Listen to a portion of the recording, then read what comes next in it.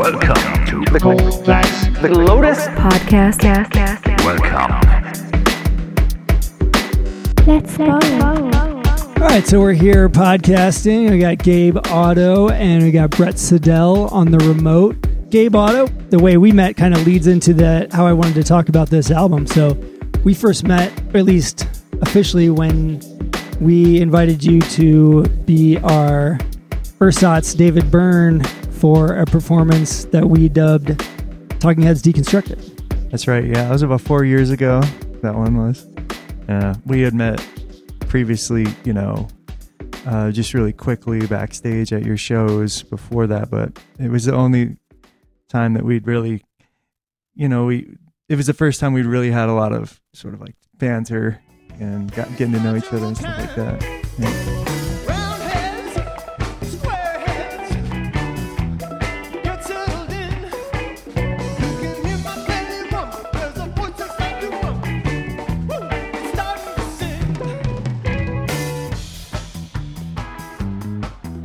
So the way that came about was Gathering of the Vibes wanted to book us, but they came at us and said, can you guys do something different? Which is a little bit of a... it's a little bit we love you, but if you could do the Talking Heads, that would really be great. well, they didn't say do the Talking Heads, but it was the kind of the backhanded compliment of like, yeah, fans said they wanted to see you, but maybe if you could do not what you normally do.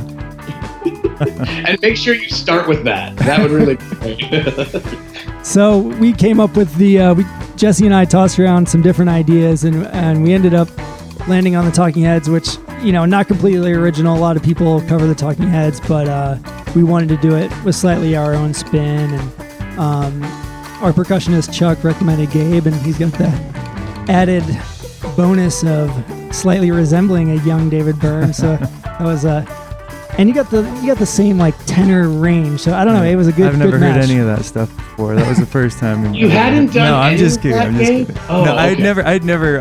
Actually, I was making fun of what Luke was saying because people had told me that I reminded them of David Byrne since I was like 17 years old. Since I've been just out of high school, playing shows at gigs where I didn't even know who David Byrne.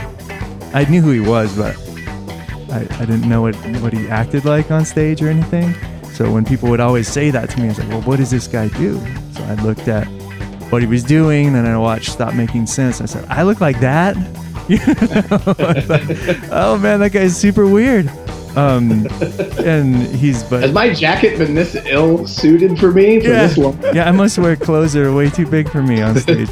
No, but I was super honored by it because after that, I started to look into the music, and anyway, back to today. Working with Lotus as a singer for Talking Heads was an easy segue for me because of what Luke said. I have a similar sort of range as he does, and I have a strange kind of stage presence. I'm very spontaneous and a little goofy. I think he's really fearless on stage, and that's a cool thing. So it was for me. It was just like a cathartic opportunity, for a live performance, to just be able to let go of any sort of preconceived way that you're supposed to act and just do whatever comes natural.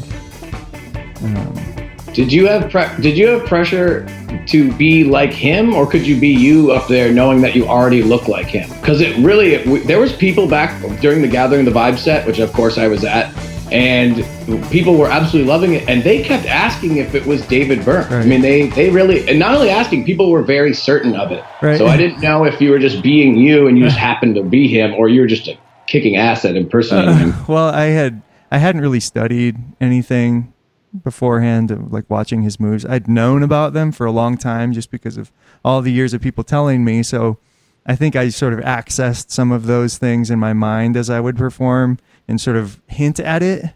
Occasionally I would bring out one of his sort of stock moves and everybody would be like, oh, there it is. But his shoulders went up. Yeah, or something. And then I would just go into my own thing, like falling on the ground and freaking out or something. Is that your move? That's your move. I mean, David Byrne has white hair now. It's like, I look nothing like the man anymore, but I got to say, though, he's a good-looking man. I hope I can turn out like that when I'm his age. This is the jam band scene, though, so Right? little things like completely wrong hair color, that's off the table. That's true. He could have dyed it black again, Well, I didn't want to tell people that it obviously was not David Byrne. Right. Like, I didn't want to just shut down this person who's swirling around in circles. Like, I can't believe it's him. Like, don't ruin the fun. Somebody a third his age. Right. It's cool. It's cool. Have fun. No, it was an honor. Such an honor. So what I remember from that gig was, we had rehearsed a few times before, but, we're going in with this basically brand new set. We spent 15 years working up all this other material, and then it was like, boom, hit this festival with all new stuff. Yeah, thanks, Gathering of the Vibes.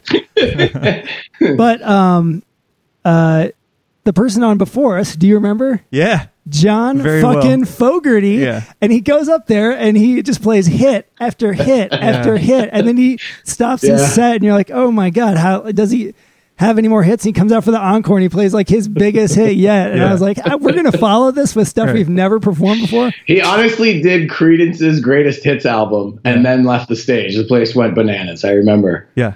So That's great. I was sweating it a little bit. I'm like, oh man, usually I'm not too nervous before the shows, but that one I was like, oh man, we gotta do it right, following Fogerty here. But luckily the crowd was, when we did the Talking Head stuff, they went bonkers. Yeah, I mean, to have John Fogerty as your warm-up act is kind of like, I don't know, you just can't lose in a way because everybody's just jacked up and ready to go.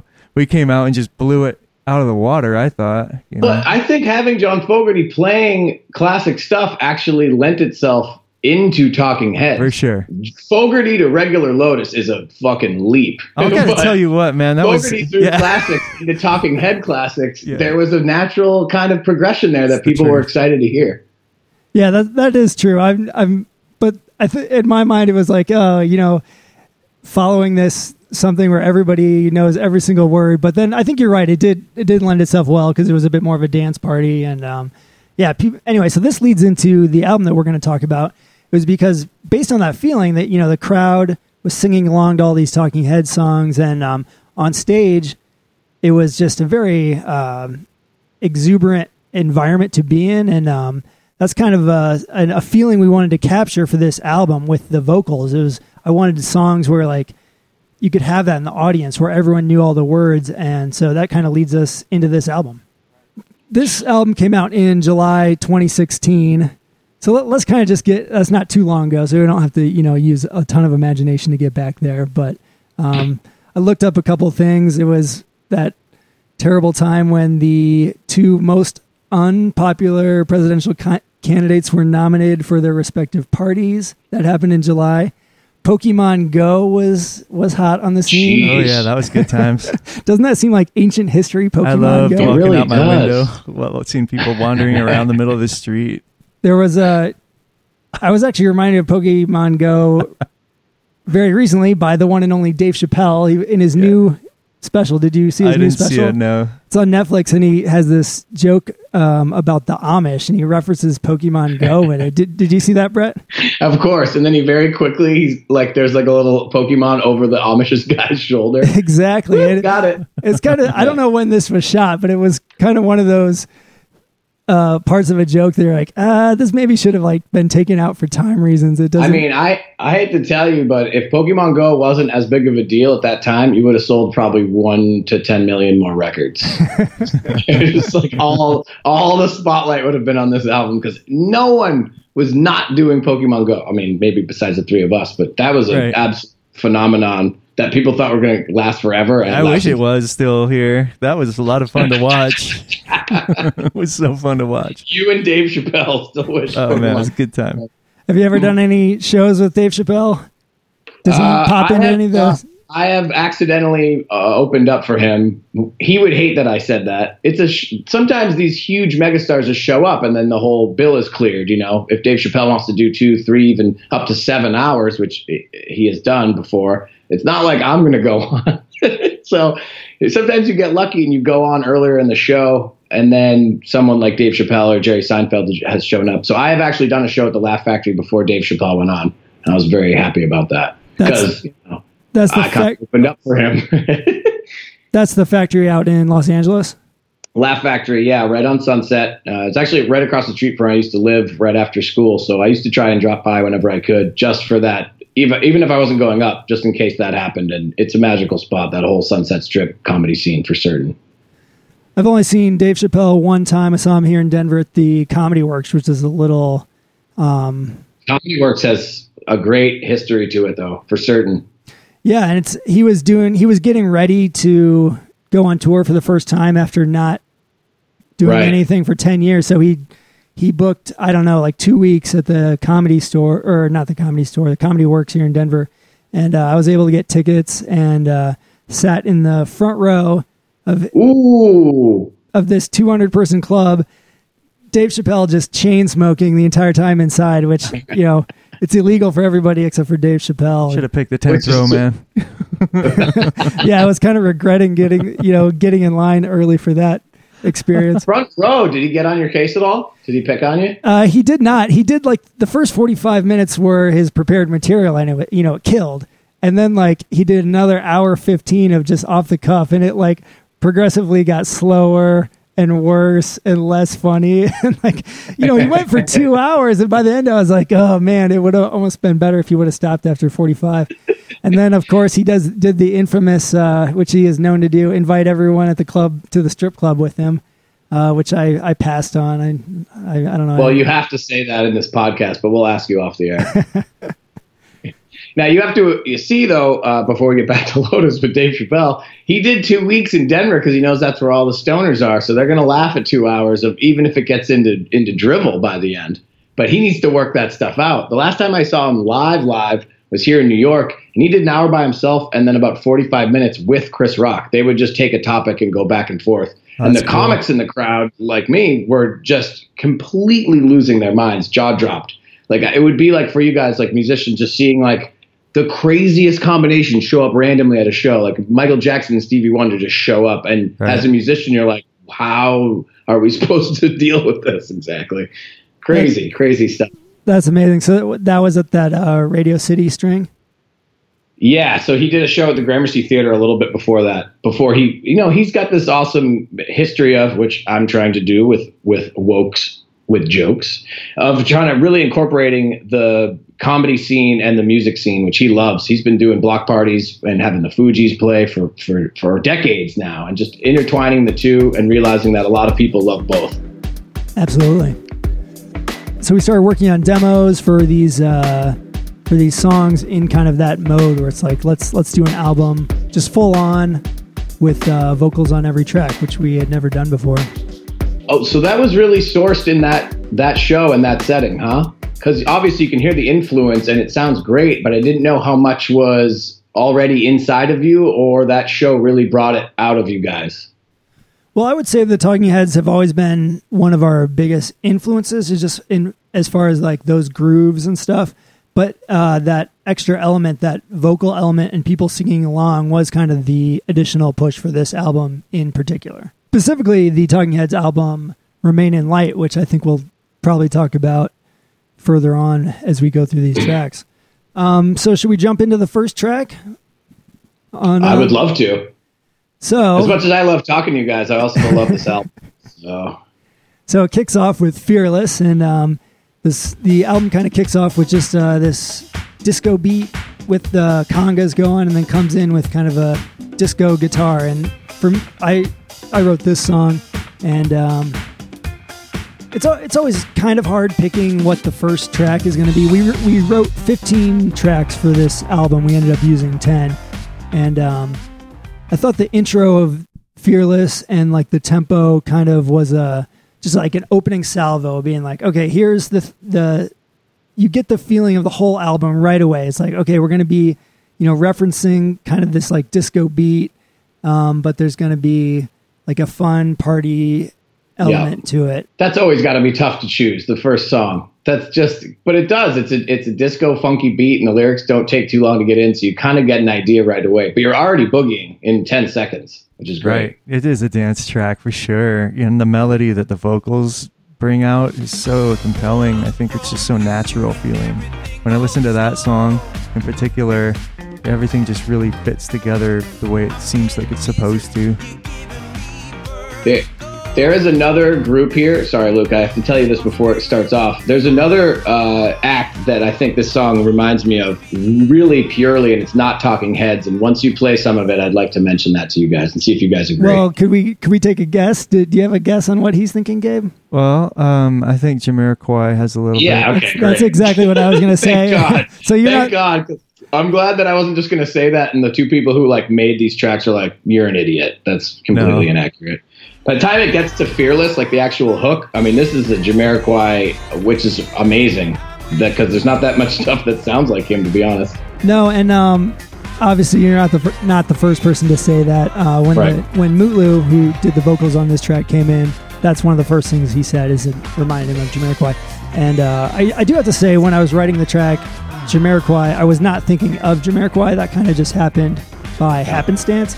But what I was thinking of, which is kind of the same style of Jamiroquai, is that I wanted to take these disco elements and kind of put a modern spin on them, which is, I think, where the Jamiroquai comparisons that come in and are very apt. Yeah, I think this song opens the album well in that it brings the vibe of the album. It kind of brings everything together. It has a laid back feeling as well as an up feeling. Whereas like the second part of the album, I feel like is a lot more sort of down tempo, and the beginning of the album is really up tempo. And I think the song brings kind of both of those together, marries both of those feelings really well. I just want to talk about the way the guitars mix, and I'm such a nerd about the mix of a song. I just feel like those guitars, those rhythm guitars in that particular song, there's something magic that happens with those. I don't know if it's the tones that you and Rempel are using, Luke, but it's just beautiful. They're panned kind of hard left and right. You know what I'm talking about? I can't remember the panning. It's beautiful. It's definitely... I do have to say that I think that I did not play a single note of guitar on this album, so that's all Rempel. It's both. Okay. We might have doubled him up, but I think Rempel did all the guitar on this album, and I ended up doing a lot of keyboards. Yeah, it's super unique. I did write that part, so I was kind of going for that, just that like funky octave thing where it's like, less is more on the guitar. Right. For me, the hardest part of writing this was the bass part. It's a synth bass part. I basically threw the kitchen sink at it with all the slides and LFO modulations. I didn't want it to be Skrillex, but I wanted that like busy bass kind of going on. Yeah, it's definitely a different sounding synth than the rest of the album. The bass synth is, so it sets it apart from the rest of the album that way a little bit. But the way it moves is very similar to Jesse in the way he plays bass. So that's interesting that you wrote that part. And then the viola comes in the middle, and do you read reviews? Do you read reviews of your albums when they come out? Never, ever, ever. Just kidding. Are you being serious? There's no way that you guys don't. Everyone says you're not supposed to, and then obviously everyone does. Under the blankets with a flashlight. I was definitely lying. It was a bold-faced lie. No, especially in the in the jam band scene, you're basically only getting a handful of reviews. We got a little more for this album because it kind of crossed over a bit, but I forget who wrote the review, but one of the things that they said that really bothered me was like they called the strings on this track canned. Oh. And I was like, fuck you. We brought in a viola player. We did the whole thing. We recorded it to tape, and you're going to call them canned I didn't violins? think it sounded canned. It sounded really good to me. That means that the reviewer was actually wrong. Like it's organic violin and viola playing. Be careful They're who you wrong, listen actually. to, You kids. should review the reviewer. That's what the band should be allowed to do. Right under their review, you guys get to review the review. Yeah. Reviewthereviewers.com. That's what you need. You could send them a picture of the viola, and this is what a canned viola looks like. Yeah, you think this girl is canned? Look at her go. Well, I wasn't sure what they were referring to in that. We did double track it and stuff, but I don't know, maybe they just have really good canned stuff nowadays. But that's a real viola for that reviewer, whoever you are, will probably never hear this. That's just such an odd review, though, because you could say that. You could, like, if somebody wasn't into this Jamtronica scene or whatever, or how that sounds, it would be everything but a girl playing violin or viola that would sound canned to them. It sounds so surprising and kind of like almost contrived of a review. In a way, it's a bit of a compliment if you think about it, right? Because that means it sounds perfect, right? Like the canned viola has like very little movement from the perfect tone and the perfect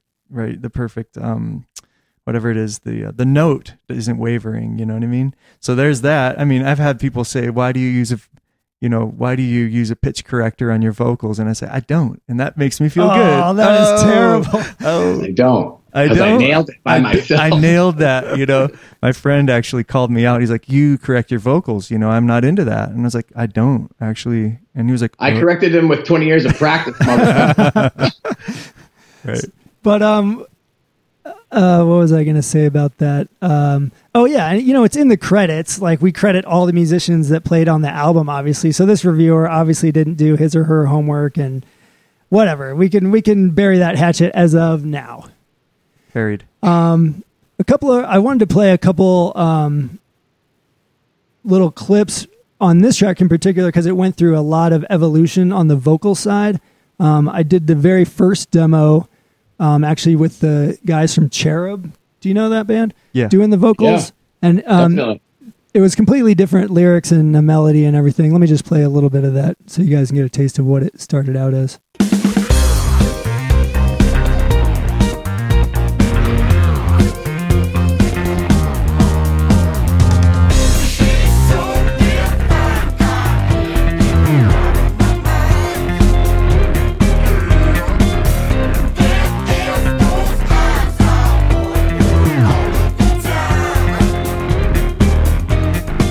So it didn't work out with them, just for a myriad of reasons. And then that was hot, though. I'm not gonna lie. Yeah, it's got a little bit more of an '80s vibe to it. I liked what they did. It was just, I'm just not going to get into why it didn't work out. Yeah. I'm not trying to dig into that, but it sounded good though. Finally, once we got Mulu on the track, and it really kind of locked in with his like soulful vocals, and we got this other woman to do the backup for him on that track. So recently I was on Netflix, and there's this new movie by Noelle Wells. She was on Master of None. Did you ever watch that? I did. She was in the first season as like the love interest. Anyway, so she wrote and directed this new movie, Roosevelt, and Fearless comes up in the movie. Wow, that's cool. Yeah, it was during this... What? Yeah, it was during this party scene. I vaguely remember signing the paperwork. I was just going to say, how would you not know that until you see it on Netflix? I guess that happens sometimes. Well, the way they presented it was like, oh, it's this little indie, we don't have any money to spend, we can give you a little bit. Yeah, no, Netflix is doing really badly right now. They probably don't have any money to pay. That's right. They need all the help they can get. I think it was self-financed movie, and then Netflix picked it up, later. So that's why I kind of didn't remember. I signed up. I was like, if someone wants to use it, I'll do it for a nominal fee. But then it came in, and it was perfect during the track. It was like a house party scene in Austin. And I was grateful for that because that was exactly the vibe that I was going for with that track, was like this uplifting, everyone's, kind of like losing their inhibitions and like having a fun time at this party. So that's really cool that it ended up in a space where you felt like it worked. I think what's coolest is that vaguely remembering signing paperwork turned out to be a good thing in this case. Do you think that the scene was essentially like cinema verite, as they say, like a real life party? Like, could that have been them playing Lotus, or is it just, this is the perfect song for this scene? I haven't seen the show, so I don't know really what the plot is or where and when it took place. But from what I know about movie making magic, they don't play the music, so I think it's like people miming is what they typically do during a scene, so you can still hear the people talking, and then they dub the music in later.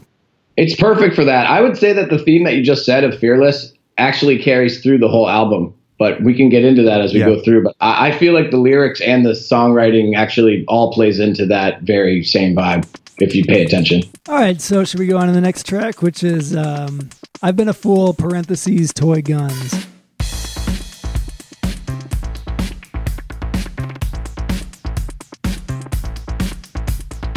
Jesse wrote this song. Jesse, the bassist, my brother. The title has always thrown me for a loop because I've Been a Fool, which was what I wanted to call the song, it gets repeated during the chorus. So to me, natural title. From the beginning of when he was writing this demo, it was always called Toy Guns, and he wanted to call the song Toy Guns. I'm like, Toy Guns is never mentioned in the song. Why is it called Toy Guns? Right. Well, he's a bass player, man. He's just not thinking like that. Right? I still don't have any answers for that because I'm looking at the lyrics right now, and I don't get the Toy Guns reference. Yeah, I'm glad you brought that up because I was going to bring that up, but I figured it was one of those. That's such a brotherly compromise. You guys just put both in, which is hilarious. Well, why don't we name it both? And we'll do one of those old school parentheticals for people to understand. Yeah, I didn't actually wonder about that because he explained that to me right when he sent me the track the first time when I was doing the backing vocals on that. So he's like, I had the inside scoop way back, so I'm not confused at all. So do we have breaking news? It's breaking news, yeah. So this is when Gabe first shows up on the album because you sang background vocals, or no, you sang background vocals on this track. And so how did you get the track? What was the form of the track when you got it for the first time? Well, Jesse, the way he sends things, it's nice because it's not always completely finished, and there's a lot of space. And he sent it to me in a raw format, so all of the instruments were sort of in place, not all the percussion, but the track was quite spacious in comparison to what it is now. So it was nice because it gave me a feeling of freedom in the way that I was able to sing, and I think he probably sort of mixed the track knowing what this vocals sounded like. He was able to sort of put it together in a way and mix it in the bowl in a proper fashion. But that's just generally how he sends me tracks when he does. And it's always really nice to know that it's unfinished. It takes a lot of pressure off of the performance. So. Yeah, I could imagine if you get like this completely polished track that's like, the term I often use is like vacuum sealed. It's like where you take out all the spaces. You basically like, right. I don't want to ruin this. Yeah, exactly. It's hard to find a place to fit in. So, with the title, are you gonna break any ground, or is that you think secretive meanings? I have no idea mysterious? What it means. He just was like, "Yeah, it's called Toy Guns, but I don't know why." And I was like, "All right." Oh, you son of a gun! You set us up. I'm sitting here at the end of my futon here. I don't have anything to say about that. Next question. No, I'm not supposed to tell you guys. That's what it really is. So there's not a ton of lyrics. It's mostly just the same thing kind of repeated over and over. And I have a little something on this song that I think maybe only Jesse would be able to speak to, but maybe you guys will be able to pick up on this. It plays throughout the song, but it definitely happens up at the beginning. There is a little bit of a type of vocal sample that's basically like, yeah, yeah, yeah, yeah.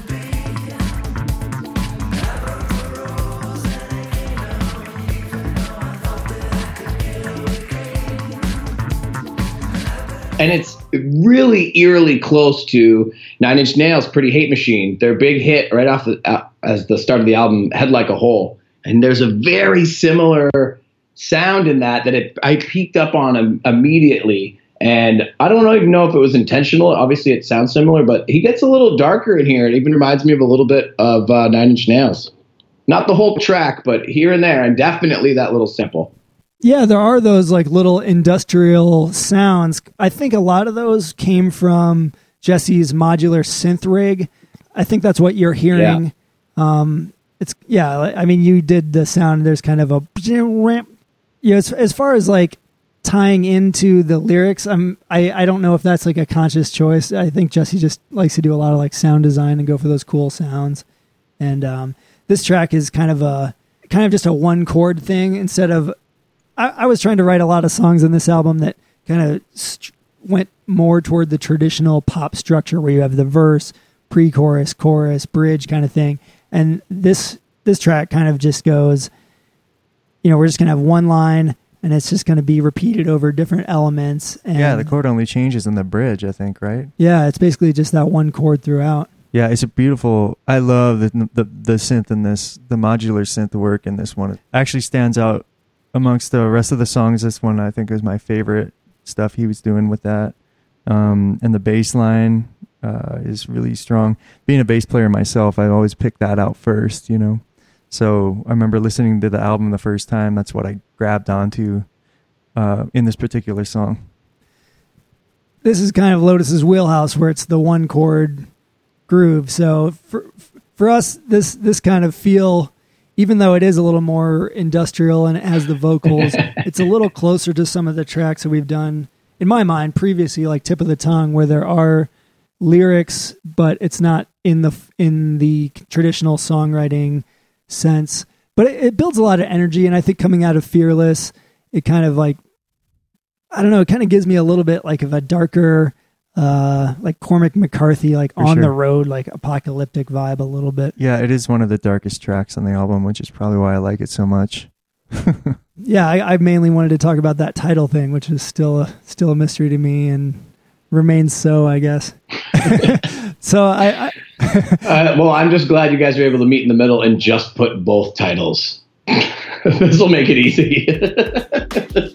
Yeah, yours is not in parentheses. Well done. But yours is still in parentheses, Jesse. Fine. Next song. So and then it comes up with the almost title track. So this is Eats the Light, and the album is Eat the Light, which causes unnecessary confusion for lots of people. But when we were naming the album title, I thought it'd be nice to distinguish the album from the song, even if just slightly, with that little S. And I think Eat the Light seems more straightforward than Eats the Light, because in the song, Eats the Light is the thing that's eating the light. And that just seemed a little vague for an album title for me. These are the things I think about. I don't know if anyone even cares. Of course, the song could have been Eat the Light, going the other way. Yeah, you're right. It could have been. It just would have changed the tense. I guess you're right. But the thing eats the light, Brett. I just explained this. It'd be easier to sing that way, that's for sure. That S gets in the way, man. Can we just drop that S? So the singer actually has a problem. Couldn't we just write it this way? Yeah, the S is throwing off, guys. So this is the track that Gabe sings lead on. Was it kind of a similar thing when you got this demo? Was it in a more stripped down form? Yeah, same thing. It had basically been realized already musically, but it wasn't polished. And what was interesting about this track, the way Jesse sent it, was that he sang the parts, obviously like an octave lower, and asked me to sort of translate them and sort of bring my own feel into it. So he gave me a lot of freedom to sort of play with some of the notes. I actually changed a few of the notes here and there and bent a couple things, and then he'd come back to me and he'd ask me to, instead of going falsetto here, could you actually blah, blah, blah, stuff like that. So we went back and forth a few times, and that's how it turned out the way it sounds now. This is the track on the album that I'm probably not alone here. Reminds me the most of the Talking Heads. And when I first heard the demo, I was like, oh, boom, Remain in Light, my favorite. I'll say my favorite half of Talking Heads album, because the B side of that record gets a little wonky. But let's talk about that album, Remain in Light, because that is one of my favorites of all time. Absolutely. The Talking Heads went into a studio. I think it was maybe their fourth or fifth album that they were doing with Brian Eno. No, I don't think it was that many though by that time, right? Was that after was Remain in Light after Fear of Music?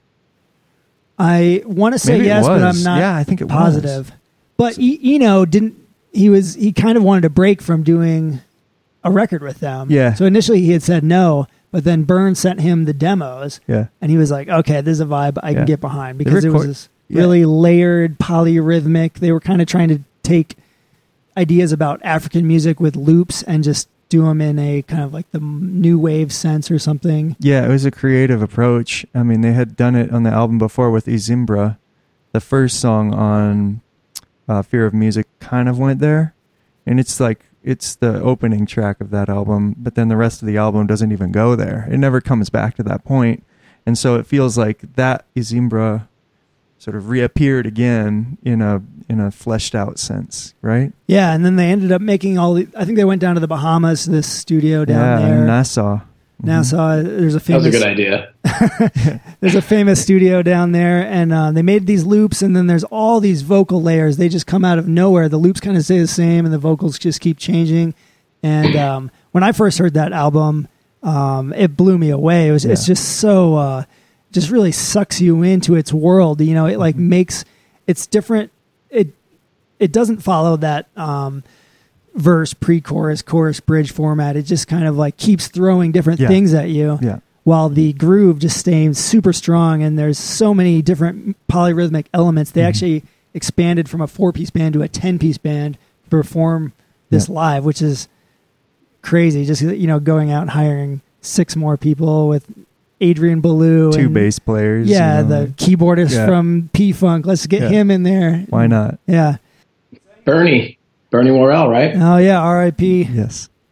Well, what I don't understand here, guys, is that I don't understand how Gabe's presence in vocals actually makes it sound so Talking Heads. Like, how did the song turn into so Talking Heads? He does, Gabe, you do sound just like David Byrne, and you nail it. But it's those songs that you're on eventually sound very Talking Heads, even though it's just because you sound like that. Like, what came first, the chicken or the egg there?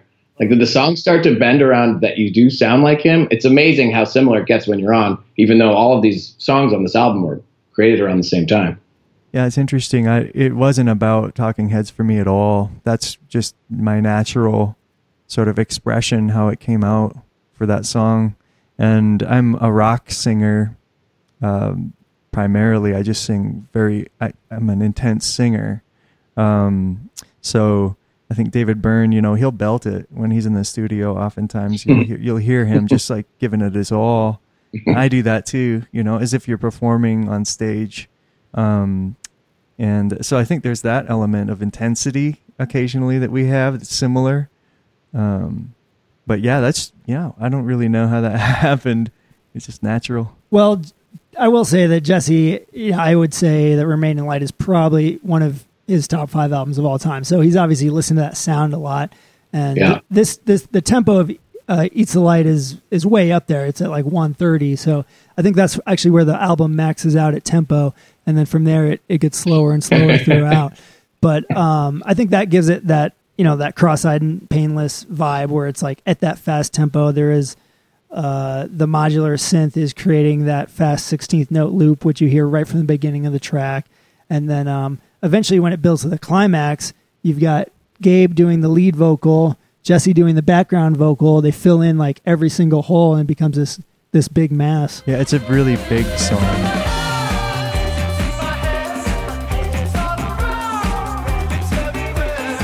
Yeah, and it builds, it's very Eno-esque in the way that it builds with the synthesizers, you know, with the modular synth. You know, and you listen to Remain in Light, you can hear that. There's a lot of that in that album. Eno's like all over that thing. He's not light touch on that album, you know. It's like his voice is in there. I mean, and then Adrian Ballou, I mean, good grief, he comes in and just paints all over that thing. Like, there's this perfect storm that happens on that album that I think does get sort of reappropriated into the song a little bit. But I think it sounds very Lotus myself. I mean, I very much think it sounds like you guys, but I wouldn't mistake it for Talking Heads or anything like that. You know what I mean?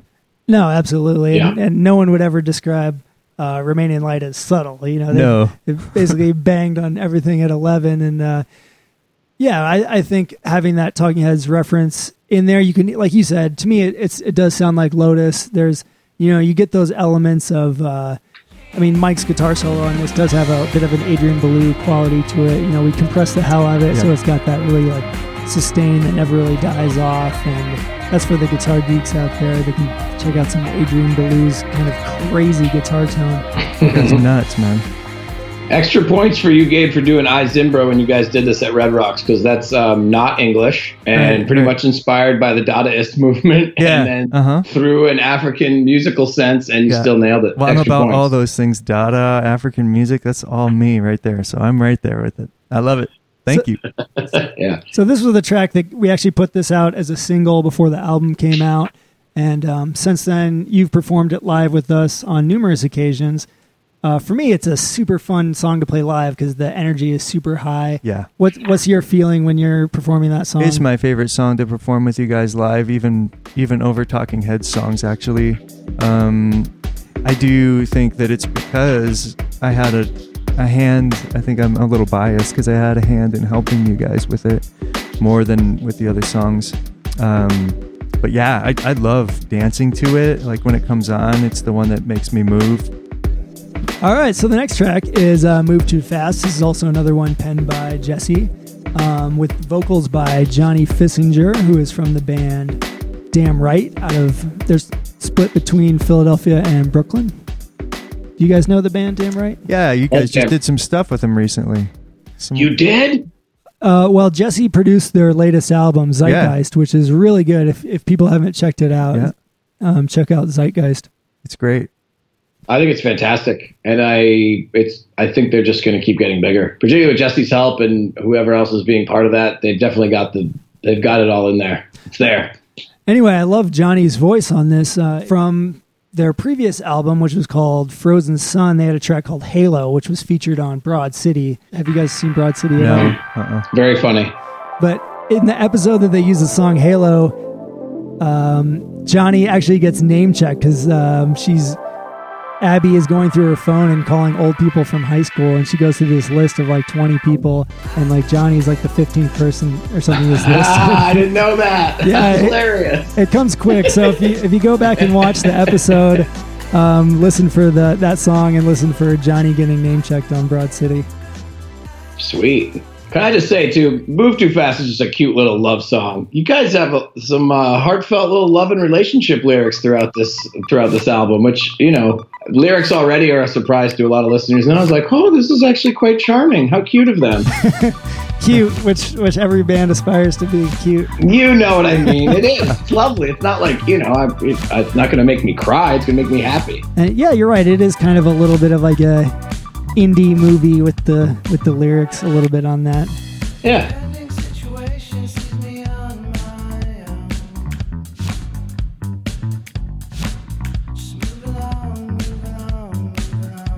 Cute, like you said, cute. It's cute. No, but you get it. It is. It's there, and I was just surprised to see it as kind of a thread throughout. There's really lovely lyrics about love and relationships in here, and it's really not on the scene's radar that much. So I thought it was refreshing to hear, and it's actually fun to listen to.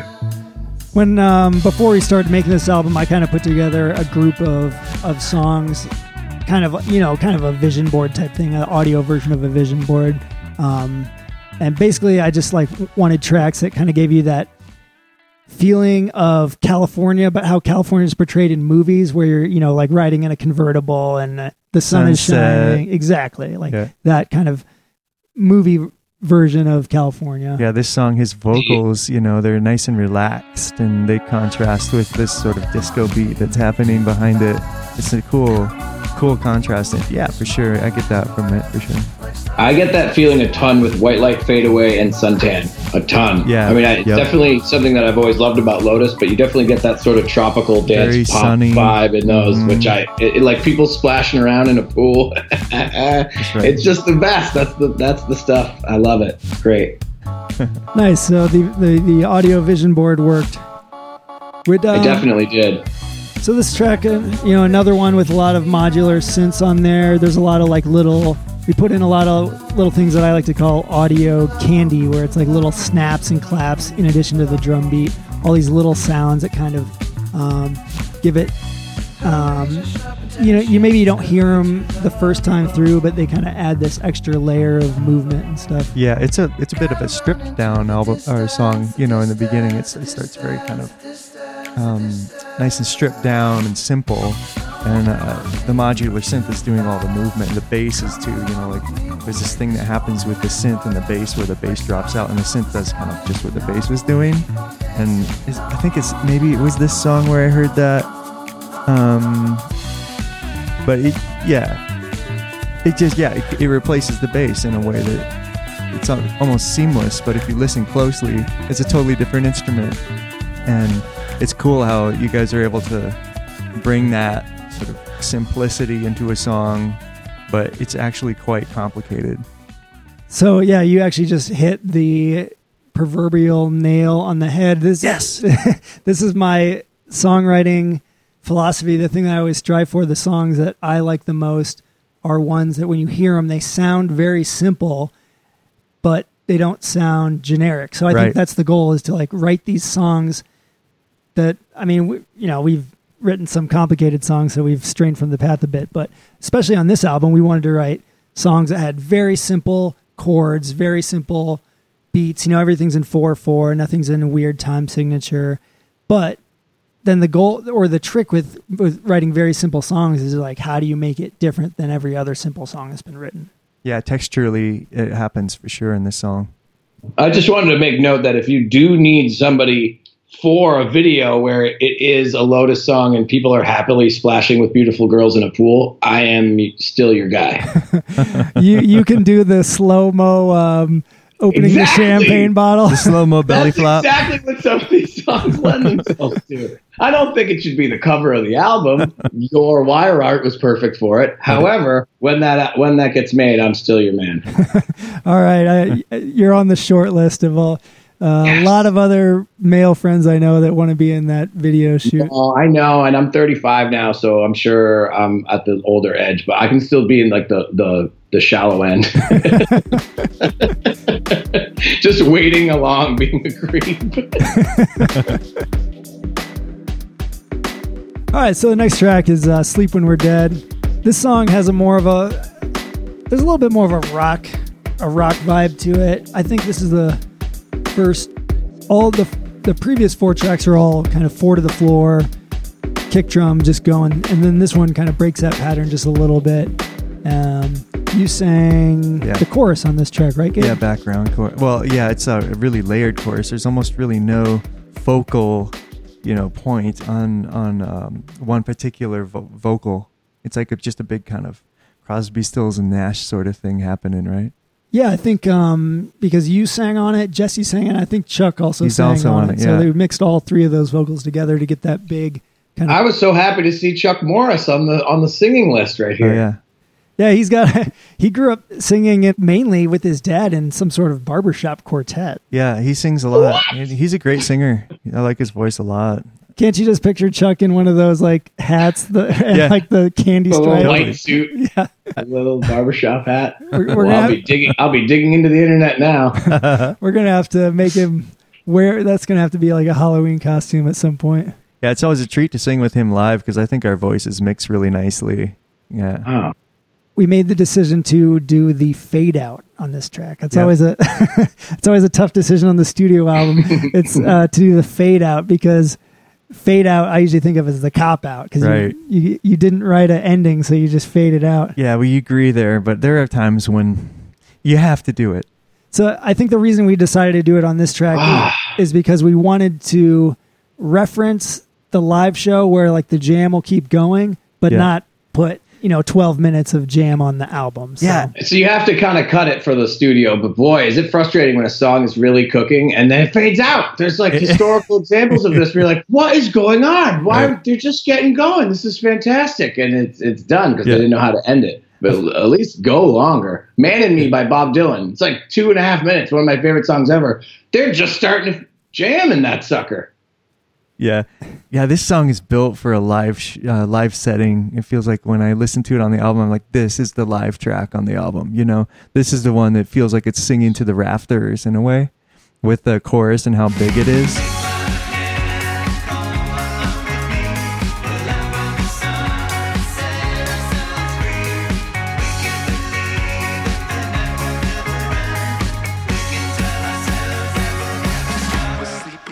So the chords change and they bring some wind into it, you know what I mean?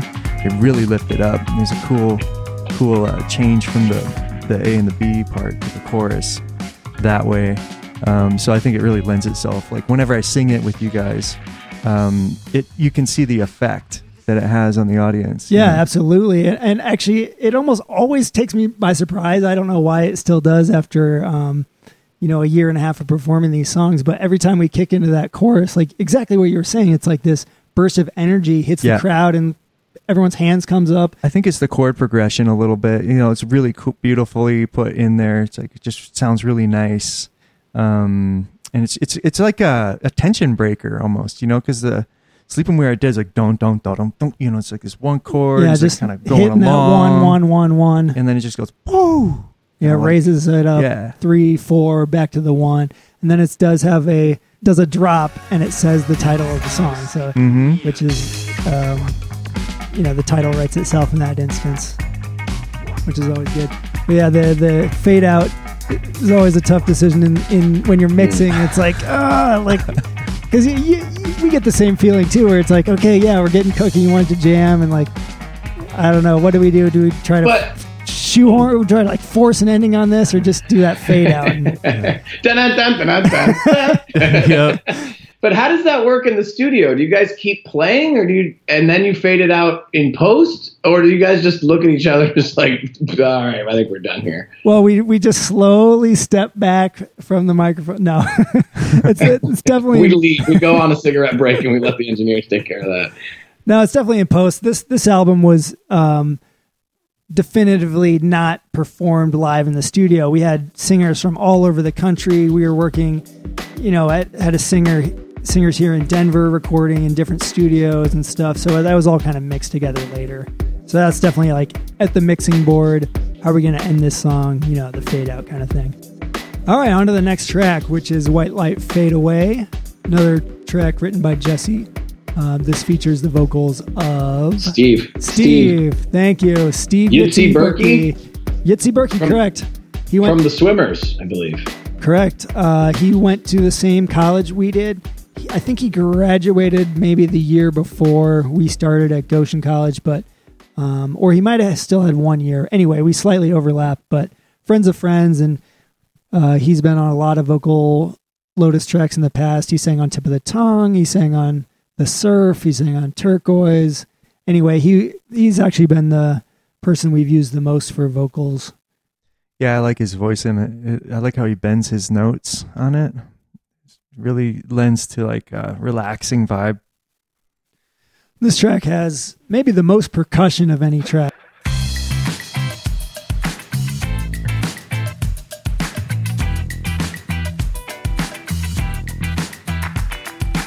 I love the percussion on this track. It's got I got that written. That's my number one on this one. Ditto, kiddo. It kicks right off with those timbale fills and all the claps and bells and bongos. Because of that, it gives me certainly what we were saying earlier about kind of a tropical, beachy, poolside dance pop vibe. But this one, because of the percussion and stuff like that, gives it kind of like a hot chip.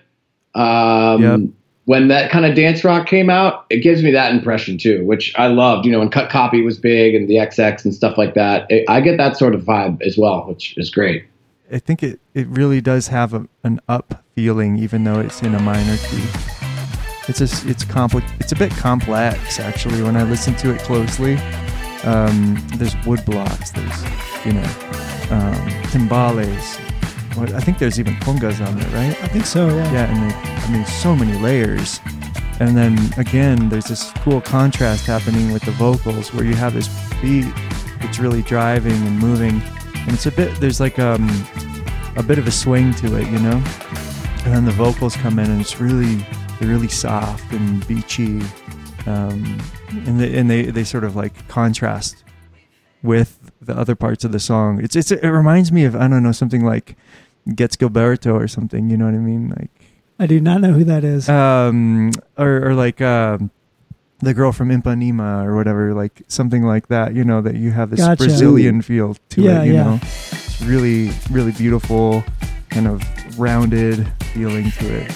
I could sip a martini on the beach to it, So there's, like I said before, I was kind of fighting for more choruses on this album as a whole, and this song kind of has a half chorus. It doesn't really have a vocal chorus. It kind of just says "We Fade Away," and then it's more the instruments are in the chorus than like the vocals. Yeah, that bridge almost feels like the chorus, right? Like, we fade, and it goes into it's almost like a samba. Yeah.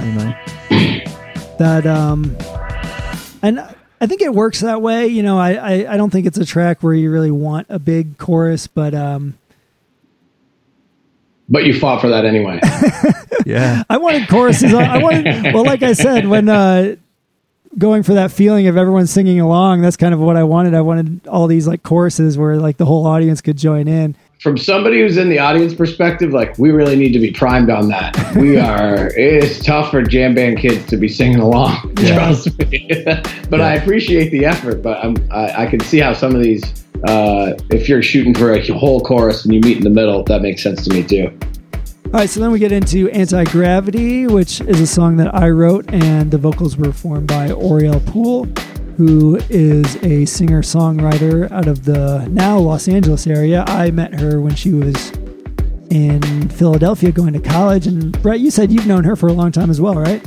Very long time. It's one of those things where it's hard to pinpoint when that would happen. When she was in New York, and I've been here for, 11 years now, there was a whole warehouse, just complete insane party scene here. And I know people are always like, I was there when, but it really... Back then, it was just an unmarked warehouse, and people there was craziness in all directions, and there'd be brass bands who were on fire walking around the party, like things that were insane. And you met these amazing people that were really trying to come up in New York, and I met Oriel at that kind of scene and time here in Brooklyn, and I knew that she was going to do big and great things. When I saw her do Anti-Gravity with you guys, knowing that I knew you guys as well, I was like, what is going on? Worlds are colliding, Jerry. And I love this song so much, so it made it even better. If you guys worked together and the song sucked, I'd been like, oh, how am I going to talk to these guys? And I have to lie to both of them instead of just one of them. But I love it. I think it's great. So that's so funny that you met her at that kind of warehouse scene. It didn't have anything to do with the jam band scene at all, or it was nothing at all. When I saw that she was on this, it made sense in retrospect, but had no idea that would be a thing that could even happen. I knew that she sang on some of these like crazy events that we'd have, like warehouse parties and boat rides around, and she would sing along with like house DJs, and it was nuts and it was beautiful, but I just never made that connection. It was great to see this happening. Oh, that's so cool. It kind of, the connections all come from different spots. Yeah. And this, I mean, again, it makes it even better that I love this song, and that's just me, but I know I love a lot of people that love it, and it just makes it that much better. In my opinion, this is what I was looking for out of Lotus when they were introducing a lot of lyrics and singing to the song. Like, all of it is just so great, and then this is the kind of like swinging my hips back side to side that I knew you guys had it in you, and it was so happy to hear. This track kind of grew from me doing a lot of Luke the Knife stuff, and I was doing a lot of new disco mixes and stuff, so I wanted to write a song kind of in that vibe. Like I said, keep it very simple, but make it sound not generic. So there's the same chord change through the whole song. It's just E minor, D major, A major. So it's just verses, chorus, bridge, everything is the exact same chord change. So there's the B part too, which is really cool. Da, na, na, na, na, na, na, na, na. Yeah. Right, but it's the same chords. Right, exactly. Yeah. And it's cool. If you love that, if you like that, then it's perfect. And then, of course, if some people don't vibe with that, it's the whole song, so it's not going to be your favorite. But if you do, you are locked and loaded from the first note, and that's amazing. Yeah, I think she brings a lot of she kind of brings like life into the track, because she even though it has like the same chord change throughout, like Luke was saying, when you do that in a song, you're allowing the vocalist to have some room to work with and to pull the song in their direction with their vocals. This is a very vocal heavy track, and it's really very focused on her vocals. It's, I think, actually the song of the album where it is most vocal focused. In that sense, where the vocals are pulling the song along more, and the rest of the track is sort of serving the vocals. So I would say this is probably the most proper vocal kind of focused track on the album for sure. And I would even go as far to say this would be like, if I were like the record exec, I would say it would be the single. I would sit back and go, that would be the one that I would put on the radio. Well, then you'd be thinking a lot like me, because I really fought for this one to be the single, but it didn't win out in the end. But we ended up doing a single push on it later as kind of the second single. Yeah, I mean, my favorite one obviously is "Eats the Light." I mean, that's just like super biased there, but you know, I always think like a record exec. Well, what you were, I want to. You're not a record exec? No, Wait a minute. I'm far from it. I want to pick up on what you said about the vocal being vocal driven, because this was actually a big learning process for me. Writing this album was, you know, previously being an instrumental band, you know, the vocals, if we ever used them, it was more of a thing of just injecting them on top. So for this, I wanted to, you know, I almost had to relearn how to write the instruments, so you do leave that space, and it's a completely different process. And you can tell that that's what you're doing on this one. Exactly what I'm talking about. When I listen to this, I'm like, okay, this is what I'm talking about when I perform music with my band Pan Astral. Like the way I write songs with that band is more like this, right? Because it's really focused on the lyrics, the texture of the voice. Usually the vocals are kind of pushed up in the mix a little bit more, and her voice, the way that it's recorded and presented on this particular track, you're allowing like all of the timbre of her voice and the sort of the character of what she's got, you know, like her whole kind of thing is really showcased. Whereas like if you listen to Eats the Light, my voice is compressed to hell. It's like awesome. I love it. Just becomes another instrument. Yeah, and it's more like an instrument, which is I actually love that too. So it's just stylistic difference, you know. So to learn how to do this, I maybe will get slammed for saying this, but like I said, I didn't really know that pop structure very well. We hadn't really done it with Lotus. I didn't really grow up listening to tons of pop radio. Right. So I kind of put myself on a crash course, and I went straight to the Spice Girls. Close, very close. Divisive figure, Max Martin. Has the most number one hits of anyone not named McCartney or Lennon. But, you know, he worked with a lot of different people from, you know, all these big pop stars. And so I mean, him and now kind of the disgraced Dr. Luke, who worked with Katy Perry, they all worked together. And I would go around listening to Katy Perry albums on my headphones just to learn that structure. So, oh, you're the new Dr. Luke. Oh, I hope not. I love that Luke Miller here is trying to just say that it's research, even though you were just bopping around to you know, Katy Perry, Spears all day and being like, no, it's research. Back off. Research.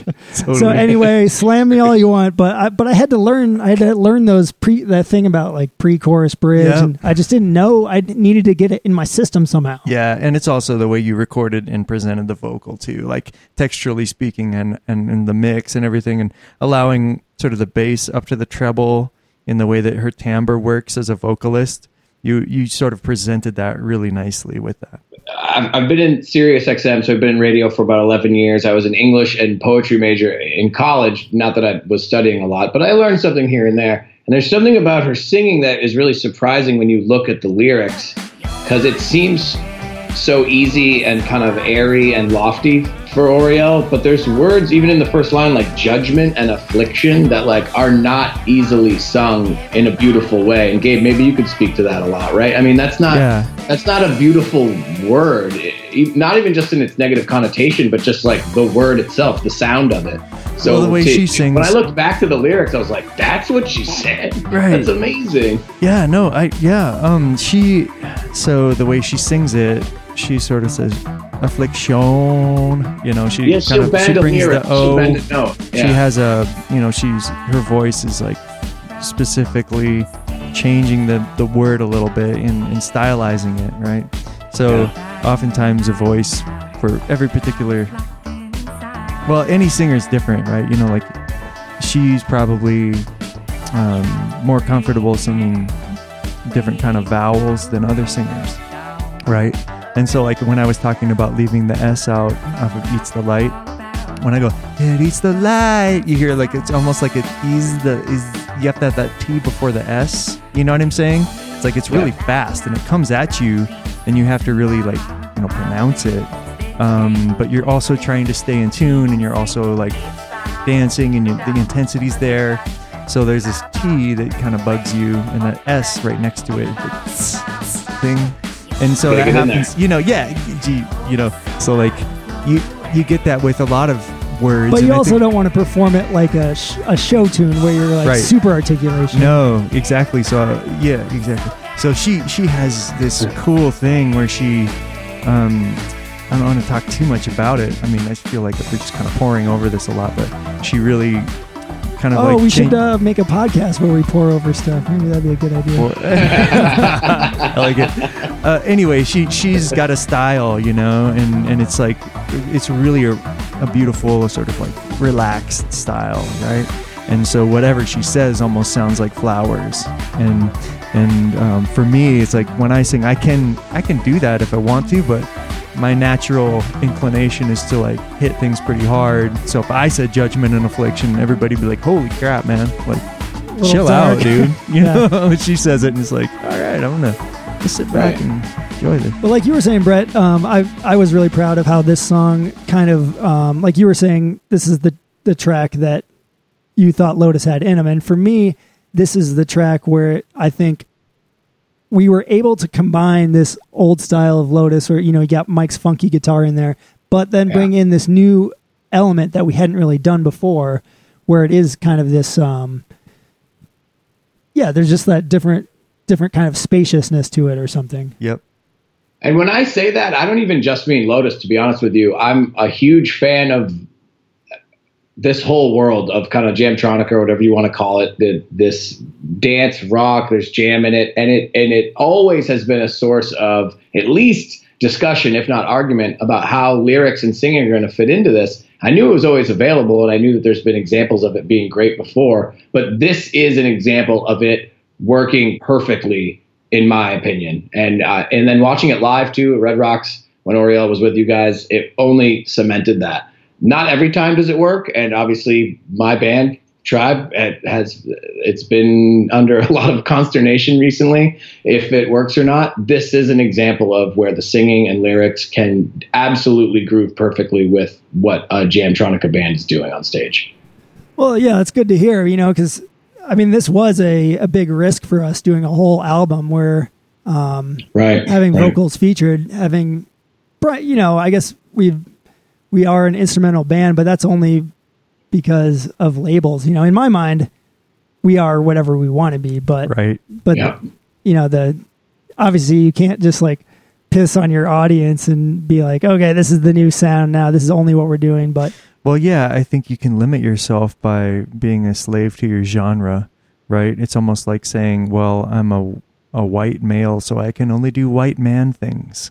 You know what I mean? Are you saying you're going to put out a trap album pretty soon? I'm definitely going there. You're going to wait and see, man. You got bars? You can rap right now if you want. No, I'm telling you what, though. Seriously, I'm a big proponent of eliminating genre or borders of any kind, really.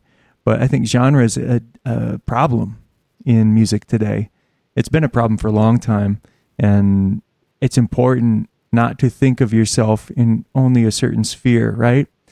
But I don't think we could have done this as our third album, say. Sure. We have that history of 15 years of music behind this, because I've seen other bands come out and try to change their sound away, and it just destroyed the band. Like the Slip used to be one of my favorite early jam bands. They were great, and they put out this amazing album called Eisenhower that was so good. It is great, but it just wasn't the funk jam thing that they had done before. I actually love everything they've done.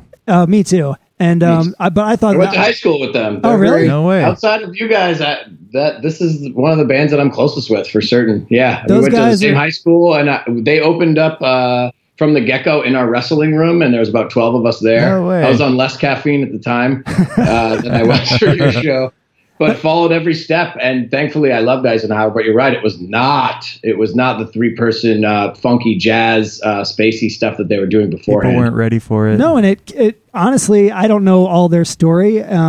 Those guys are so talented, and they're touring now as the Barr Brothers. But that album kind of, from my outside view, it like destroyed the band because the audiences stopped showing up at the live shows. Yep. Even though that album was brilliant. It was just a turn Gorgeous. toward more of an indie sound. Mm-hmm.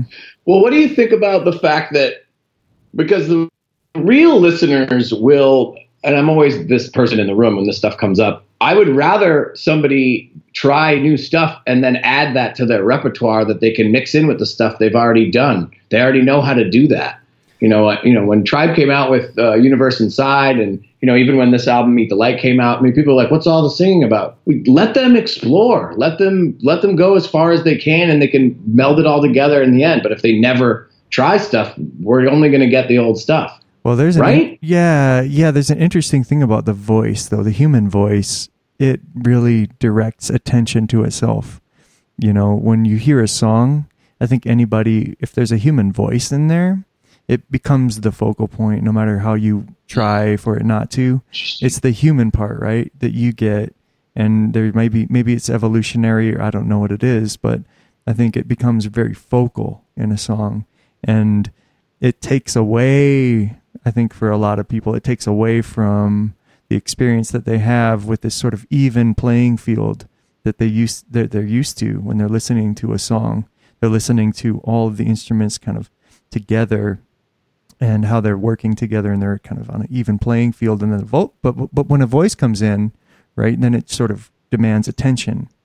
Yeah. So, I kind of pictured it like you were saying, Brett, where it's another spice that we're stewing into the gumbo. It's not like we're going out there and playing 10 of these tracks. It's not the whole set. It's another spice that we're mixing in during the live show. Right. And I'm actually always kind of surprised because, like, we do these songs that we've been playing forever, and you got people in the audience that love them. We kick into whatever, an old song, Spiritualized. People are loving it, but then there is a different energy when we play these songs. And recently, over our New Year's run, we were playing up in Buffalo, and we played Anti-Gravity, and it's a slower tempo. It's 110 BPM or 109, right around there. So, compared to Spiritualized, it's 130, so it's a lot slower than that. We kicked into that song. The crowd, every single hand was up. Everyone was singing along. I'm getting goosebumps right now from thinking about it. It was one of those waves of energy. And so to me, that's one of the new spices, and it's a different feeling that you can achieve with a track like that than the other songs that are like Spiritualized. People, it's a song we've been playing forever. It's been working live as a killer track as a set piece for a long time. But there's something that's more focused about this. It doesn't wash over you as much. It's more like in the front than being this wash that you swim in. Yeah, it's a focal point, man. Yeah. It's a point, and people can grab onto it and say, hey, this is a song that I know the lyrics to. There's a hook. It's very hooky as far as I think that it does have a place, really, and that's why I think bands like Fish is particularly good at this. They have a lot of instrumental music when they're playing. Obviously, they're playing mostly instrumental, but then all of a sudden they'll jump back to this focal point with the vocals, right? The vocal.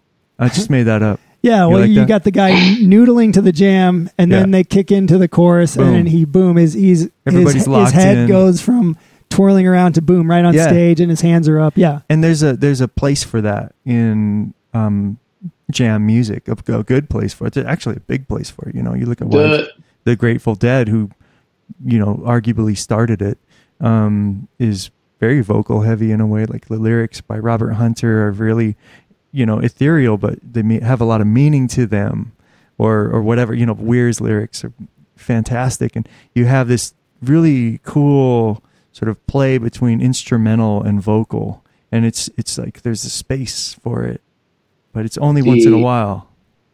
I would say the big difference that would serve as a hindrance, or at least a hurdle for you guys, Lotus, is that it's the timeline of it. The people who are at a Fish show know when those vocals are going to kick back in, so they're ready for it. They know the jam. They know how that's going to go. Obviously, the jam can go wherever, but they are ready for Fluffhead to be sung again. When you release a new album, it's going to take some time for that to sink in with people. So at the beginning, some of these shows, they're just waiting for you to play Spiritualized or Suitcases, and these other ones, they need some time to kind of let sink in. even with the Dead, I mean, people, when they see all these Dead spin-off bands, they know what's essentially going to happen. There's not a lot of new stuff, obviously, being created, so they're kind of used to it. I think when somebody puts out a new album and it's something new, it's going to take an audience way more time to really soak that in, which I think speaks to your Albany show you were just talking about, Luke, where if they got it now, but not in the first month, you know? Yeah, for sure. The next track is Suntan. It's another track that I wrote, and this features Rachel Eisenstadt on the vocals.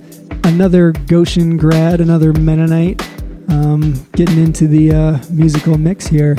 Something I often try to do during writing a song is take either something that sounds happy and put like a dark spin on it, or something that sounds dark and put a light spin on it. That change is something I always really like in music. And this track features a minor 4 chord. Also, I don't know if you know this, it's known as the Beatles chord. Have you ever heard this? Yeah, you're talking about when she goes into that part that's when she's like it's like ostensibly the chorus, but it kind of sounds more like a bridge. Yeah. Now I'm twisted in the head, or in my head. Yeah.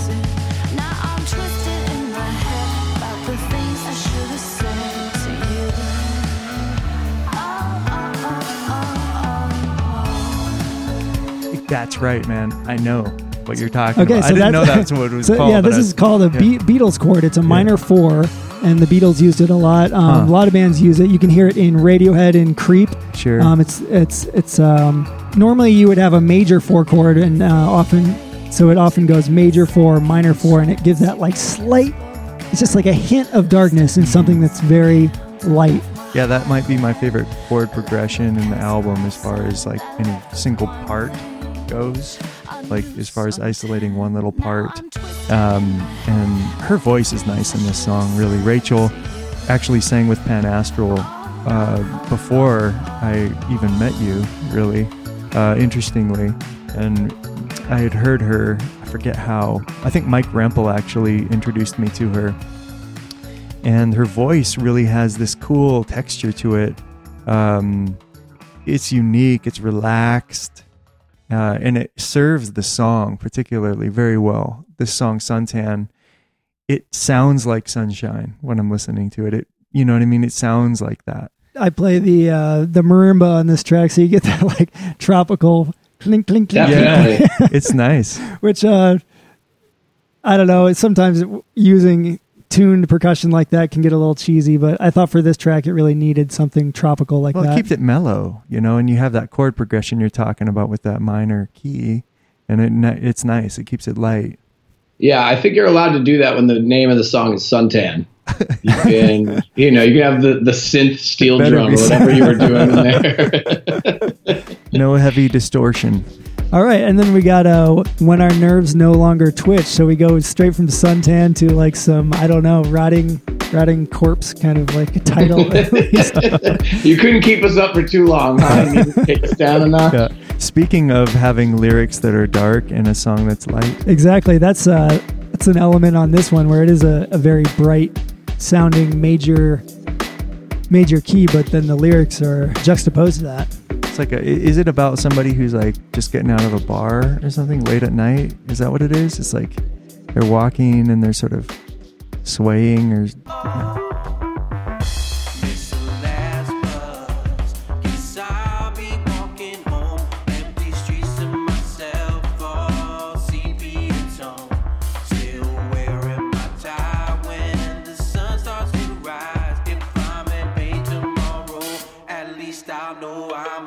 It's interesting because it goes back and forth. It's kind of lovely in some parts, and then the title track, the title of the song, and then when that kicks in, you're like, When Our Nerves No Longer Twitch. It's kind of sweet and dark at the exact same time. Yeah, I figured that out.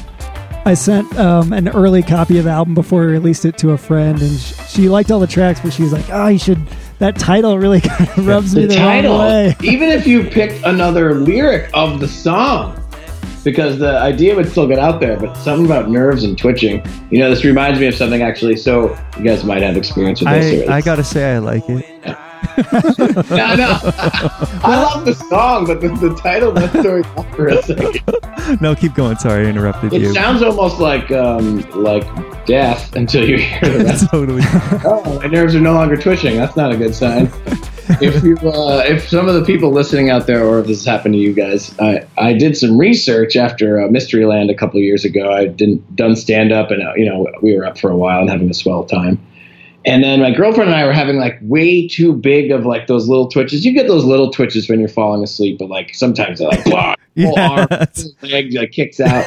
Both of us were having like very extreme versions of that. That's funny. And it kind of spooked us out. So of course I'm still up because of all the caffeine. So I looked it up. And if you're really having like huge twitches after partying a lot, what's happening is that your brain goes from very active to no activity so quickly that it thinks that you died. So it shoots electricity through your body. That's crazy. Yeah, and it was a big deal for me to hear that because that scared the shit out of me. Wait, my brain is trying to keep me alive. Please remind my body I'm not dying. Please, thank you. Thank you for shooting that through me. I guess I'll stay up on Google for the next half hour. But I thought it was a little tidbit for you guys. That's neat. So this track structurally, there's it has verses and choruses, but it also has all these other like when it kicks off with the O's. There's all these little sections. It's almost like an onslaught of these like little hooks and stuff. Yeah, there's a ton of different moments in the song, right? That you can grab onto. Yeah, there's like an A, B, C, D, and E section. Yeah. Which don't go to the F though. it was a bit of a balance writing this song, or Jesse wrote this song, but I helped him put together the composition of it, and just getting all those little pieces in the right spot definitely took a little bit of work. Yeah, it sounds like it would. It's a complicated song, Yeah, and I think it, as far as like the way the album works, it comes in a nice spot because the two tracks before it are much simpler as far as like structure, and then it comes up with this When Our Nerves No Longer Twitch, and it kind of like has a bit more of a collage effect to it. Yeah, Jesse's modular synth on this song specifically jumps out to me in the way that it covers the bass and the melody in one sweep. Yeah, it's jumping, at least an octave and a half. Yeah, it's really complicated. I think when I say that word complicated, I was just kind of talking about the way things were sort of organized in the song. And the fact that can sit in the mix, that particular really complicated modular synth line, and still just sound natural and feel good, lends, it makes me feel like you guys were poring over this song for a long time. Like this would have been, for me, a nightmare track to work on just because of how much would have gone. You would have got through it. You would have got through it, Gabe.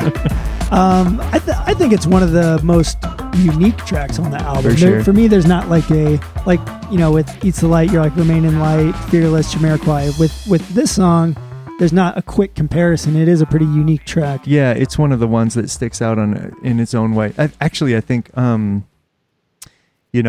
Anti-Gravity does kind of jump out too. It's kind of its own thing. And the first track, Fearless, also has they could have been sort of singles on their own as well. There's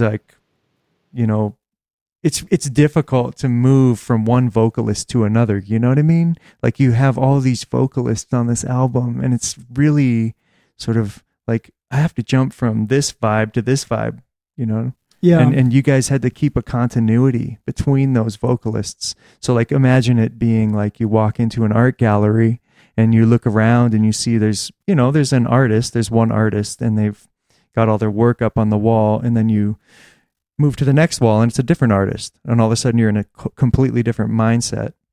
Well, you guys are trying to make it all cohesive with these vocalists who have very different types of singing, very different strengths and weaknesses in their voices.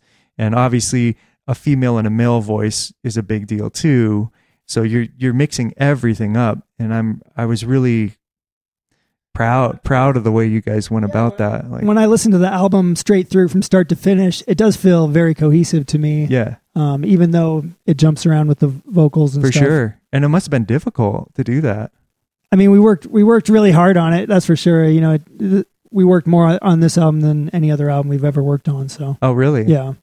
I wanted to tell you something. There was so when this album first came out, I was working with Flowbots in Fort Collins with a really incredible engineer who's worked with like everybody in the punk music scene, Jason Livermore. And he, I was talking to him about your album that just came out, and I was like, I sang on a track and everything. And he listened to it and he was just like blown away by the mix.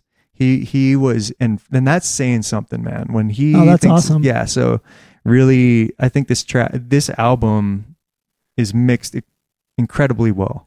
So we did this album in Philadelphia at the Minor Street Studio, and so we mixed it and we sent it off to get mastered. And we got the master back. And then just the way that our schedule worked out with touring, we actually ended up sitting on this album for 11 months, completely done. So What? Yeah. Which is really frustrating from a band perspective. But one thing that we were able to do in that time is there was just a couple mix changes. Sometimes after you master something, you can really pick out these mix things that you didn't hear the first time around. It's true. But usually you don't have the opportunity to go back and fix it. So this time we went in, we did a couple mix changes and had it remastered again, which was actually amazing. I would love to do all the albums that way, have them mastered and then just do a couple tweaks, then master again. Well, now with technology, how it is so accessible, you can do that. It's pretty possible, yeah. Mm-hmm. And it doesn't cost you much. All right, we are up on track number 10. So for me, when I'm putting together an album, 10 is always the magic number, like at least for the length of songs that Lotus has. Like once I get to 10, I'm always like, that's it. Let's not get any more songs on this record. Oh, come on, Luke, bring it to 11, man. Take it to 11. I think I mentioned this before, but we actually did write 15 tracks for this album. So these were the 10 that we ended up putting on there. So that begs the question where the other 5 went, of course. We released 4 of those on an EP called Drink the Light. You can check that out for free on Bandcamp. And we still got 1 left that might get released, which is a really fun track that we did with the former Motet vocalist, Jans. Yeah. Ah, man, I love that guy. Yeah, he's got a great voice. So hopefully people will get a chance to hear that track pretty soon too. So this last track is Sodium Vapor. This is actually the oldest track that made it onto the album. We had been playing it live in a slightly different form. I thought so. Yeah, it was, I can play some of the demo or the live version if you guys want to hear that. Well, I couldn't tell if this was definitely the first thing you played off the album or if you had been playing it beforehand, because it was very recognizable before it was kind of like on the album formally. Yeah, we had played it, maybe half a dozen times before, and then we had kind of shelved it, and then we resurrected it. But the biggest difference was the first version had no chorus. There was verses, and there was the synth line, and there was the outro part, but there was no chorus. So obviously, like I've said before, I was like, let's put a chorus on this thing. And for me, the chorus of Sodium Vapor is one of the highlights of the album. Let the music. Yeah. So we added the chorus, and I added that piano part to the arrangement, and that kind of like just flipped the sound of it a bit. We practiced this before one of the shows I was going to be singing with you. Oh, that's right. And we never sang it. We actually pulled it, and it bummed me out because of the chorus, because I wanted to sing that. I really like this song. Are you okay now? Are you doing all right? I'm getting over it. I'm going to therapy. Trying to work with it. Yeah, I'm going to therapy. But but that chorus kind of brings together the 2 themes of the album, which is cinema and light, and those kind of go through a lot of the tracks. Kind of either mention light or like make references to movies or whatever. So on this chorus, let the credits roll. This is our movie. To me, Jesse wrote the lyrics on that, but to me, it's kind of the idea of we're all living in our own movie, and it's always good to like take a moment to I mean, that is a little bit of a egocentric view, but if you realize that everyone's in their own movie and like you're just an extra in their movie, like that's kind of a good way to live your life if you can see that perspective. It's good to be particularly humble. if you don't picture yourself an extra. It's beautiful. Yeah. Like it's a beautiful image. You could play a much larger role in some people's movies, but you're right. I mean, it uses our, and I think that's huge. Let the credits roll. This is our movie. Anyone you come in contact with, you guys are in the same film, and hopefully you make that film as beautiful as possible. Oh, I didn't even think about that. When it is, the lyric is our movie, you're together. Yeah. That is kind of a nice sentiment. I think lyrically, I love that. Yeah, lyrically speaking, it's like the end of the album because it's talking about the credits rolling, right? It's like the credits are rolling here. Yeah, that is track 10. So Luke has to call it quits. I think all the best albums have 10 songs. That's my working theory. I have to say, I love that piano part. I've told you this before, I know, just for the record on recording, I think that's like, for me, the highlight when that piano comes in, the chords. Oh, I love that. You got to, it's the old keep it simple, stupid theory. So just clunk those pianos on the downbeats. Is that the only part in the album where there's piano? Yeah. It's all of a sudden there's some piano. It's like, I've been waiting for this moment. Well, the reason is I'm not a very good piano player. I'm just kidding. I don't care about piano. At least piano. he said it instead of one of us two. It sounds great. I got to say, I love it. There is one more thing I want to talk about, which is the cover art. Always a difficult thing to figure out on an album is how you're going to represent that. And I actually made the sculpture that was on the cover of this. Yes. Do you guys have any thoughts? Like, what did you guys think that? Did you think anything when you looked at the cover? Did that represent something to you, or? Well, I generally am only thinking about sex, so it's like a sperm, right? No, just kidding. It's you're not kidding, Gabe. What are you talking about? I didn't mean that. That was a very Rorschach test. Can we go back? Can you erase that part? My wife might listen to this. No, no. I think that it's cool. I actually didn't know it was yours until today. Oh, really? Yeah, I was looking at the album, like I was trying to read the credits, and we're doing notes for this, right? Yeah. And I was like, oh, what? Yeah. I've always liked it. I think the colors are really cool. Like they really work together. How big is that sculpture for real? So it's probably about 5 feet long. Jeez. Really? Yeah. I wish if I could tell the scope of it, it would be even more impressive. I would have thought it was like a little tiny little spermy thing. Like I know it's so hard. I took it into the studio to photograph. I wanted an album cover that had a lot of negative space on it, so it's like hard to represent the size of it and get a lot of negative space. I don't know. Well, yeah, you wanted a lot of negative space, but the positive space to be filled with your work. So it was a tough balance. Well, it's kind of small, but could you guys tell that there's a light bulb in the? Okay, yes, so that comes definitely. Through. It's a little ominous. I'm not going to lie. It's and I'm not saying that that's negative or I disliked it. It's just like, whoa, look at it. Kind of looks monsterish or even horror movie-ish in a way. Which Eats the Light. The song, gets a little ominous as well. Yeah, it does. It's a little bit of a horror track. It's bringing you to There's a little David monster and it eats things. Yeah, it's like David Lynch land. It's like I feel like that song is super dark and awesome. I love the fact that I was able to sing on that track because I'm a fairly dark music. In the way that I make music, it's a similar thing. But this piece of art does have that darkness in the way it's shaped, right? But it has this sort of color to it that's really light as well. So there's that contrast, right? So it seems to be, to me, really reflective of the way the album is. It has that sort of light and dark play.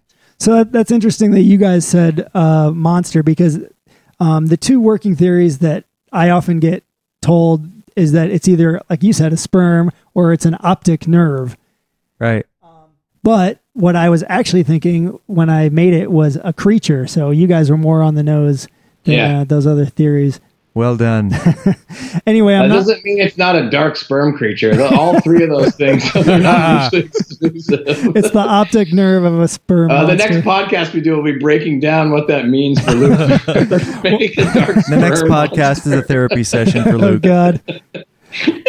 Well, I'm not going to quit my day job to become a sculpturist or anything, but it was fun making that sculpture. I like it. It's a bunch of wire in my backyard, stringing it together and stuff. Oh, you're cleaning up at the same time. Perfect. 2 in 1. Yeah. All right. Well, hey, thanks so much for coming in and doing the podcast, Gabe. Thank you. Thanks for having me, Check Luke. out Gabe's band, Pan Astral, and Gabe will be on stage with us, I'm sure, in the near future. Yes, popping that's in great here news. and there. Yeah, maybe we can yank you on stage one day too, huh? Oh, you want me to do a live sculpture while you guys play? Why not? Why As not? long as it's not a dark sperm monster coming to attack all of us. You guys going to keep doing the Wokes with Jokes series? We certainly are. As you know, we don't know exactly when this is going to air, when people are going to hear this, but this has legs. We've done 3 shows before Fish. We just did one before Humphreys. Wow. Several of these shows have sold out. Fantastic. As you guys both know, the scene is ripe and rife with comedy, and it's about time that real professional comedians dug into that, and it's been going great. So it's only a matter of time before we shred the shit out of you there, buddy. I can probably take it. I'll explain the title a little bit because people have been giving us a lot of guff about this. Wokes with Jokes, because first of all, it fucking rhymes, but people are like, they're like, why isn't it Wokes with Jokes? Yeah, right, okay. But a woke, as you guys know, because you're Right. sitting in Denver, Yeah. Colorado, you're right in the middle of it. Wokeness. Woke is this whole new term of, I'm woke as fuck. But a woke really, at this point, is like a wook who thinks they're woke. So That's a woke funny. would be someone who only eats organic, non-GMO grass clippings that died peacefully with its family and friends and a non-denominational minister around. Sure. That's what I have for lunch, but I'll snort a bump of K off a toilet seat for dinner. Right. And also breakfast. These are the sort of paradoxes and hilarity that we see on the scene that we'd like to unearth, and we will constantly. Awesome. Well, people can check that out in New York. I'm assuming that's primarily going to be in New York because that's where all the comedians are. Well, now that this is going this successfully, we're selling out shows. The next show is going to be April 21st. Again, this might be before it airs. April 21st, right before the Disco Biscuits in Philadelphia, which is obviously very easy to make fun of. Oh, you guys are coming down to Philly. That's awesome. Yeah, absolutely. We'll pull a roots move and just go down for the night and come back up. You to guys New already York. have the venue lined up there? We would like to do the Foundry because it's right inside the Fillmore. It would be either there or Silk City, which is right down the road. But now that these shows are selling, 100, 200 tickets, we're going to take it on the road for certain. Killer. Yeah, man. It's going to be fun. And hopefully, well, when we did Humphreys, Stasek was in the crowd, the bassist Ryan Stasek, and he was dying. It's just basically roasting the people you love, and we're going to bring that on the road. And I think the people who have the heart to take it will sit there and just laugh their faces off. That's what we want. You gotta be able to laugh at yourself. You have to, but not every musician can do that. You guys can both speak to that. Yeah, there's I would say backstage there's some hilarious musicians out there. Tom Hamilton, you should get him up. He is He's hilarious. For certain. Well, as J-Rad keeps getting bigger and bigger, it's only a matter of time before we shred them too. Absolutely. And there's so many, to me, in my mind, there's so many comparisons between comedy and jam bands with the improv and like the live performance, etc. But we've gone pretty long on this, so that might have to we'll talk about it next time. That might have to save for a different podcast. But anyway, thanks again, guys, and this was a pleasure. Thanks, Luke. Thanks, Luke. Thanks, Gabe. You bet, man. Thanks, Brett. Sorry. Thanks, Brett. Not You can edit that. Editing that in. That's staying in. Oh no! I just stayed with my friend. His name's Brent, so I've got Brent on the brain. There's an interesting, funny story to that real quickly. My best friend and I were like, being nutcases in this party in Denver one time. And we're dancing around. There's like 20 people around us just watching us being idiots. And he pulls me and he goes, "You are my best friend, Brent." Ah, You son of a That's bitch. so My good. name is Brett. You're You are not my best. friend in the world. His name's Walker. I call him Walter now. So it's Walter that's show. funny.